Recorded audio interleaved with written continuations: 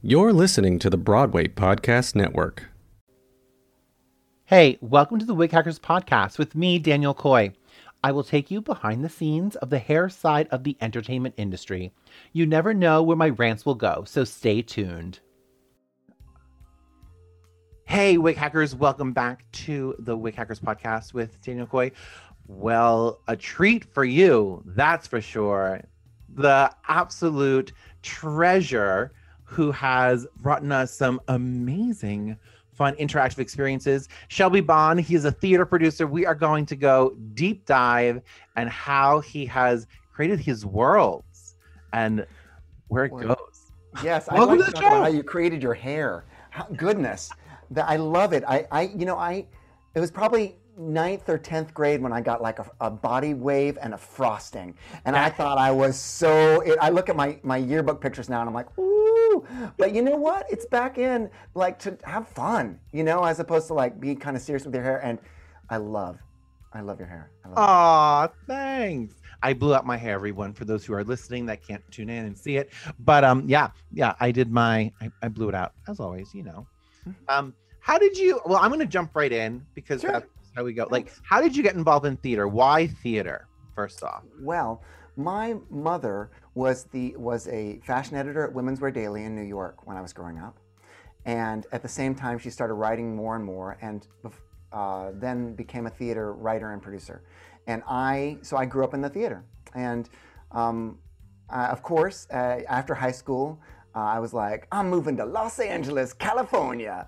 And, I was like, I'm going to be in movies. But the thing is, and this happens with a lot of people that move to LA to be in movies, they spent their whole life doing theater and they come out here and they're kind of shocked by how the different energy of making films. There's so many elements because you don't just do, everything's out of order and then they're like waiting on the light, this or that, or you could be having this major dramatic scene and they're like, hold on, holding for the plane, let's get another light in here.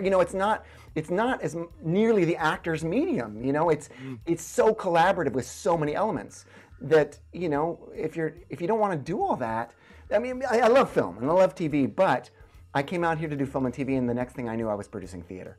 Like I was in LA and, people always like, well, how do you make a living doing theater in LA? And I'm like, well, I leave LA, you have to like leave Los Angeles to make good theater. So I started doing the festival circuit, the Edinburgh Fringe, the Adelaide Fringe, the Canadian Fringes, the comedy fests and theater festivals. And I've been on the road for 20 years until the pandemic. Dun, dun, dun. Holy. So how did that come out? Do you remember the day that you had to shut everything down? What was that like? Oh God. Yes. I and know. Speaking of wigs, I can directly relate it back to wigs. You're welcome. And that is, I had just that day, all right, so I was about to produce a David Bowie show on the circuit, like a one-man David Bowie where I was going to portray different stages from his career and all this kind of stuff. And I just had this wig artist drop off this specialty wig for Bowie. And it was the beautiful Ziggy mullet, like that wonderful, like spiky red, and she perfectly styled it. I was so excited to get it. And that was the day that I realized I might not get to tour it. It might be, of course, at the time I was like, oh no, it might be a couple months. I wasn't like a year later not getting to wear that wig, looking at it in my closet going, I'll get back to you, Bowie. I'll get back to you. Holy cow. Yeah. Who made it? First off, tell us, I want all the deets. Who did you go to? Oh, well, I am very lucky that I know a lot. That's another thing about kind of being in the industry for a long time, and I'm sure this is with you too. You get to know all the people you can trust in different fields of the industry that aren't your specialty, and I don't know if you do that when you put together your podcast, but I find that, if you find a really good sound person and a really good makeup person, a really great wig person, and, you can get all of these great professionals and if you're good to them, they want to come back to you for more projects. And so the person who did my wigs it does a lot of stuff here in LA, film, but also a lot of the live. I don't know if you know this, but LA is the capital of immersive horror. Oh, Los Angeles has more immersive horror than any other city in the world, which is wild. But like, you think about Knott's Scary Farm, and Disneyland has it, Universal, but also just all these wonderful like horror events that are not just scary, but just like the kind of the macabre and shows about Poe and things like that. Well, her name is Angela Santori, Santori, and she does. She's a hairstylist and makeup artist here in LA, and she's on hold to make Bowie come to life for me at some point. On hold. Well, we're all on hold right now, but that's okay. Yep. We're doing it. We're making it through, and we're evolving, I hope. Well, speaking of evolving, so you've taken this to Zoom. You've taken your whole product. What was that process like? Oh gosh. Okay. Well, let me tell you. Let's. We want to be the best, at what we can do, and sometimes we do master classes or we do whatever. Well, I did the Second City Conservatory, and I love that, to really work on comedy and stuff, and all these writing and clown classes. And well, one summer I went out to London to do a clowning class at RADA, and I had so much fun that I thought, and I'm older, but I thought, you know what, I could go back to school. And I never finished my bachelor's long ago. And I thought, well, they're not going to let me in. But I went ahead and applied. And based off of life experience, I got into the Royal Central School of Speech and Drama in London to get my master's. Oh. And so I went for 2 years. I got my degree December, right before things fell apart. I went back and I lived in London, getting my degree in kind of experimental theater and immersive interactive theater. And I told you LA is the capital of immersive horror. London is just the immersive and interactive theater capital of the world. They have more weird underground shows where the next thing you know, you're in a jumpsuit, hopping in a car to go across town in some weird play that somebody's in the front seat acting and you're back. Like just weird, wonderful, bizarre things. And I grew up with mainstream theater. I grew up with off-Broadway and Broadway, but to go there and see what's happening with the way it's evolving. So I came to LA afterwards, and for my thesis project, I produced an immersive show here in LA that only 10 people at a time could attend. And those 10 people, it was called the Shadow Space. Yeah. And those 10 people that attended were dead. They were ghosts, and they got to go into a house where living people were having their lives and eavesdrop on the living. So the audience gets to go wherever and be wherever. And I did it because I wanted to break down the fourth wall to where if the actors were whispering, the audience had to run up and lean in and listen to hear what the heck they were saying, or you'd miss it. And you can follow different people in different rooms, kind of like Punch Drunk does in New York. And that was taking off. That was my concept. Pandemic happens. What do you do? What do all the touring artists, what do all the people that do interactive theater, even if it's clowning or juggling or busking or stand-up or, what do we all do? And I think we're all just in shock. Were you in shock for a while? Well, I mean, I just finished a show, so I kind of was like, I needed a break. So then March happened. It was like, I was ready to start. And then I'm like, oh, there's no show. Oh, you were on a long break. Holy cow. I'm fresh. I'm ready to work. I'm ready. I've been ready for my close-up. Right? So holy cow, it's been hard, but it's been good in the same breath. I've been able to do different things, like as you have. Yeah. It's really crazy how we had to mold and change. Yeah. The first thing I did was go to a lot of shows that were happening, and a lot of people just tried to take their show that was going to happen in real life and do it online. And just basically you would watch it. And I watched a lot of shows, and it's different. I mean, what do we love about theater? Why do we love it? We love it because it's of course it's a good escape, but also like we're kind of, even if you're just sitting in an audience, you're still a part of the show. Yeah. You're not just a spectator. Even if you're sitting in a theater seat, you're still part of it. There's this electricity in the air. And so how do we capture that on Zoom? On Zoom, when it feels like, oh, I need to check my Twitter and let's see what's going on Instagram. You know what I mean? Like we don't dedicate ourselves to watching something on a screen in the same way that we do to theater. Yeah. For me, I always loved theater. When I worked on Broadway, I would sit in the theater when no one was there, and just the electricity you know, or between shows, and you're just like, I just need a minute. I just need a minute to read, like, you know, you're backstage in the hustle and bustle, and I just sit, and it's so quiet, and you just, Yeah. it's a different feel. Oh, there's magic. You know, people don't, you know, if you live in it, if it's your world, then, and it's taken away, you feel like everything feels two-dimensional. Nothing has any spark. And I don't just mean performing. I mean, No. the theater, that it's a sacred space. And I know that sounds cheesy, but if you go all the way back to cavemen or shaman, you know, telling stories about why the sun rises, and everyone's sitting around listening to that story, there's magic. There's something bigger than us that happens when a story captures people. And I spent a long time watching these shows happen online, and even watching improv shows happen and stand up once the pandemic happened. And I thought, God, we've got to do something else. God, something, not that there's anything, you know, it's still great to support your friends and still, you know, but we're spending so much time on Netflix, and then we go watch our friend's show, and it doesn't feel much different, you know, other than maybe less professional. So what I did is I started watching my nephew, who was doing Zoom school, and after he'd do Zoom school, he'd go play video games, and then he'd watch a YouTube video, and then he'd watch some Netflix, and then you know, and I thought all of it is passive. And this was when we were major lockdown in LA. We weren't allowed to go. We really shouldn't go out anywhere. And you know, which is the way, if we'd all just do that for 3 weeks, we could be done with this. But anyway, I started thinking, how can it be interactive? Like, I love participatory theater. How can this be an immersive experience? And I thought back to when I used to long ago play D&D basement of a friend's house back when I was super nerdy, because you know, I'm no longer nerdy, of course, but when I was, you know. And I thought about how those are really interactive games.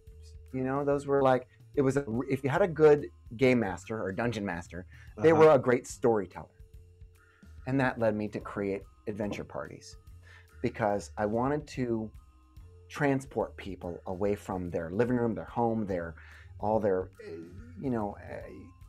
worry in their house, and go on a journey that was theatrical, where they were a part of it. So when people come to an adventure party, they are a participant. And I'm pretty good at gauging whether or not people want to play a lot or not. If somebody just wants to kind of, you know, just kind of barely participate, right. I'm good at knowing. You know, there's nothing worse than being called out and like being brought up on the stage on a magic show if you don't want to. Have you been in that situation? No. Oh. No. I say some of the best acting I've ever done has been in the front row of a bad magic show, where I'm like, ooh, wow, you know. But anyway, so ask me a question about adventure parties. Yeah. So what was one of the things that you had to put in that you normally wouldn't, like in a normal show? What is something that you had to add in that you wouldn't normally put in a production show, you know, because it is online? Okay. Here's something. I wanted it to be active, but here we are sitting at our screen just like we always do. How do we make it active? And so I thought, what you usually want to do, the most important thing I think of any theater experience or storytelling or anything, is connection. How to be connected to the audience.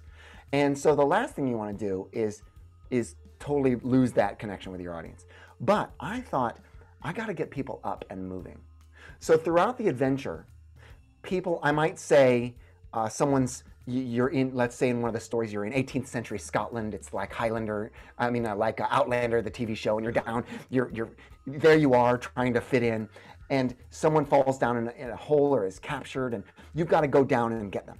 So there's a lock on the cage. What are you going to do? Wait, all right, I'll give you 20 seconds to find a bobby pin. Go, 20, 19, and people are like, oh gosh, and they hop up and they have to run, find a bobby pin and come back and then see if they can get the lock undone. I'm like, well, you got to get down there. You got 20 seconds to find rope or strong string. 20, 19, 18, and people are like, oh gosh. So they're getting up, and I'm actually forcing people to leave their computer and go on a scavenger hunt in their house or wherever they are. I had one guy doing the show from inside Target one time. And I had him running around Target finding objects. And he was literally running up to people being like, I have to find a necklace. Where are the necklaces? And people were like, what? He's like, quick, I've only got 10 seconds. And so I just wanted to be active. And so I've never done anything like that before. Oh, that's genius, to be honest, to make them, because no audience member would ever have to do that. Like, Right? run around and look for a bobby pin. I mean, I know where one is, but Good. Okay. that's You would have it. I would have it, and quickly. So you've been doing all age levels, right? You've done all age levels. What made you go to like, younger children to get them? Well, honestly, I thought I didn't know so many else would be interested in it. I started with kids because I felt bad about all the kids in Zoom school and all that kind of stuff.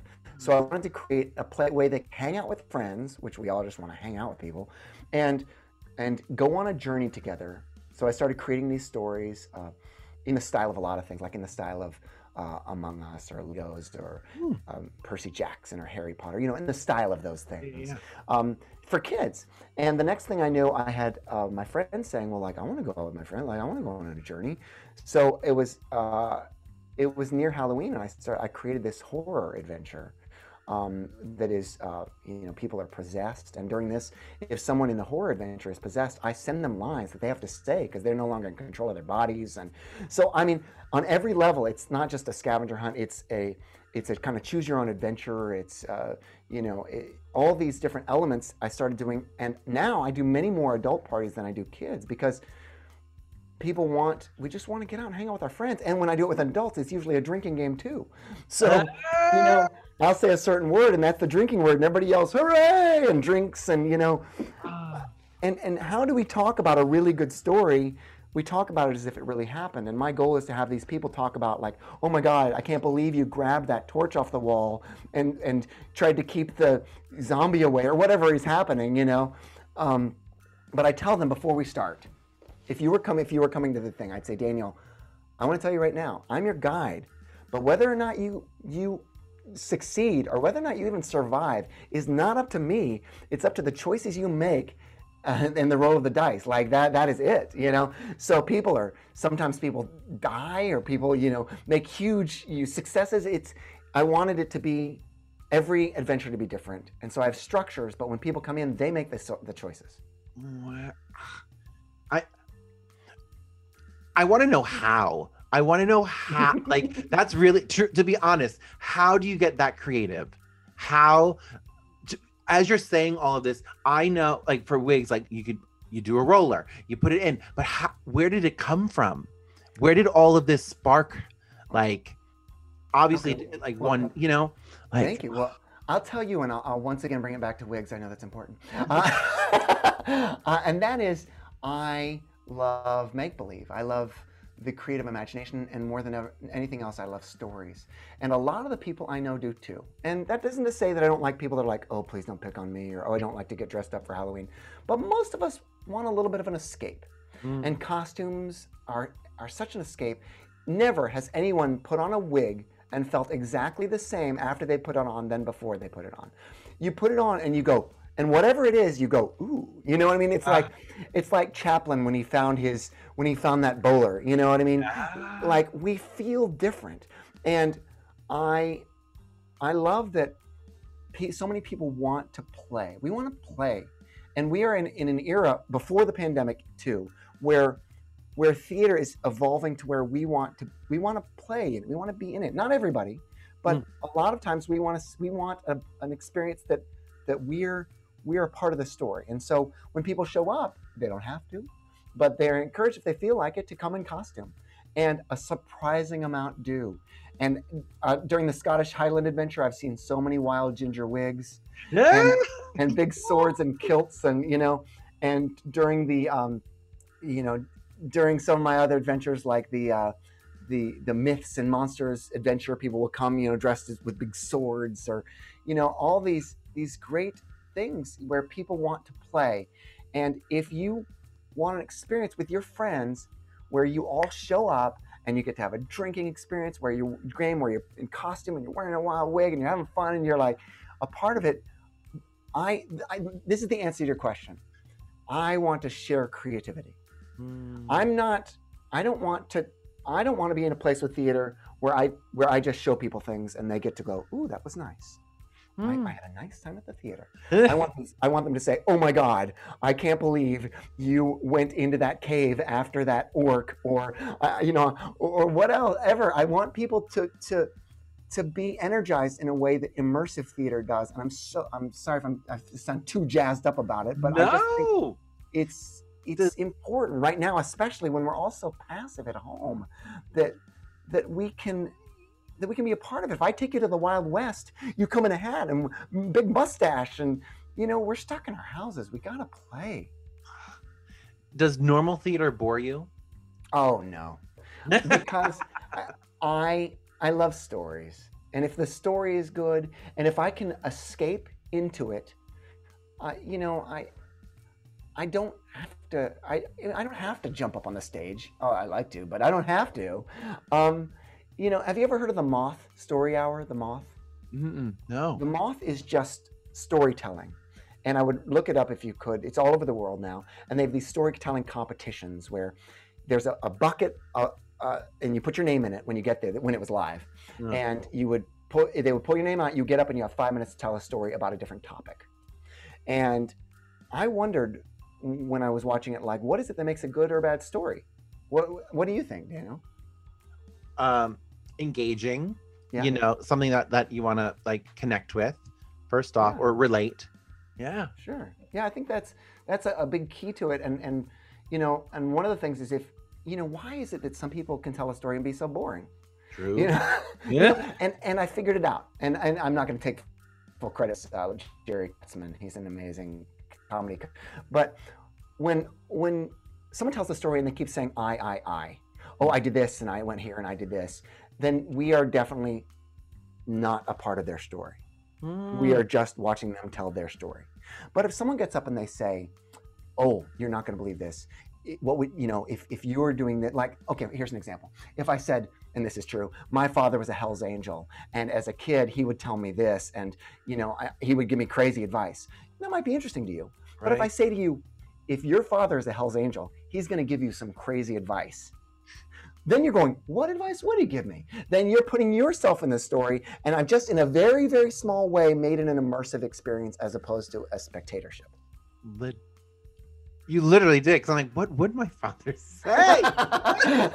Well, so I'm not bored if I can be included, or if I can put myself in the space of the actors or the story, then it's engaging. Like you said, it has to be engaging. You have my mind going a mile a minute. No, I'm trying to think of like, to try to stay on topic, and holy cow. Okay, well, I guess we'll just, who would play you in a film of your life? Oh God. But I don't get to play me, huh? Okay. I love that question. All right, while I'm thinking, please tell me who would play you, Daniel. Who? Oh, no. Who would?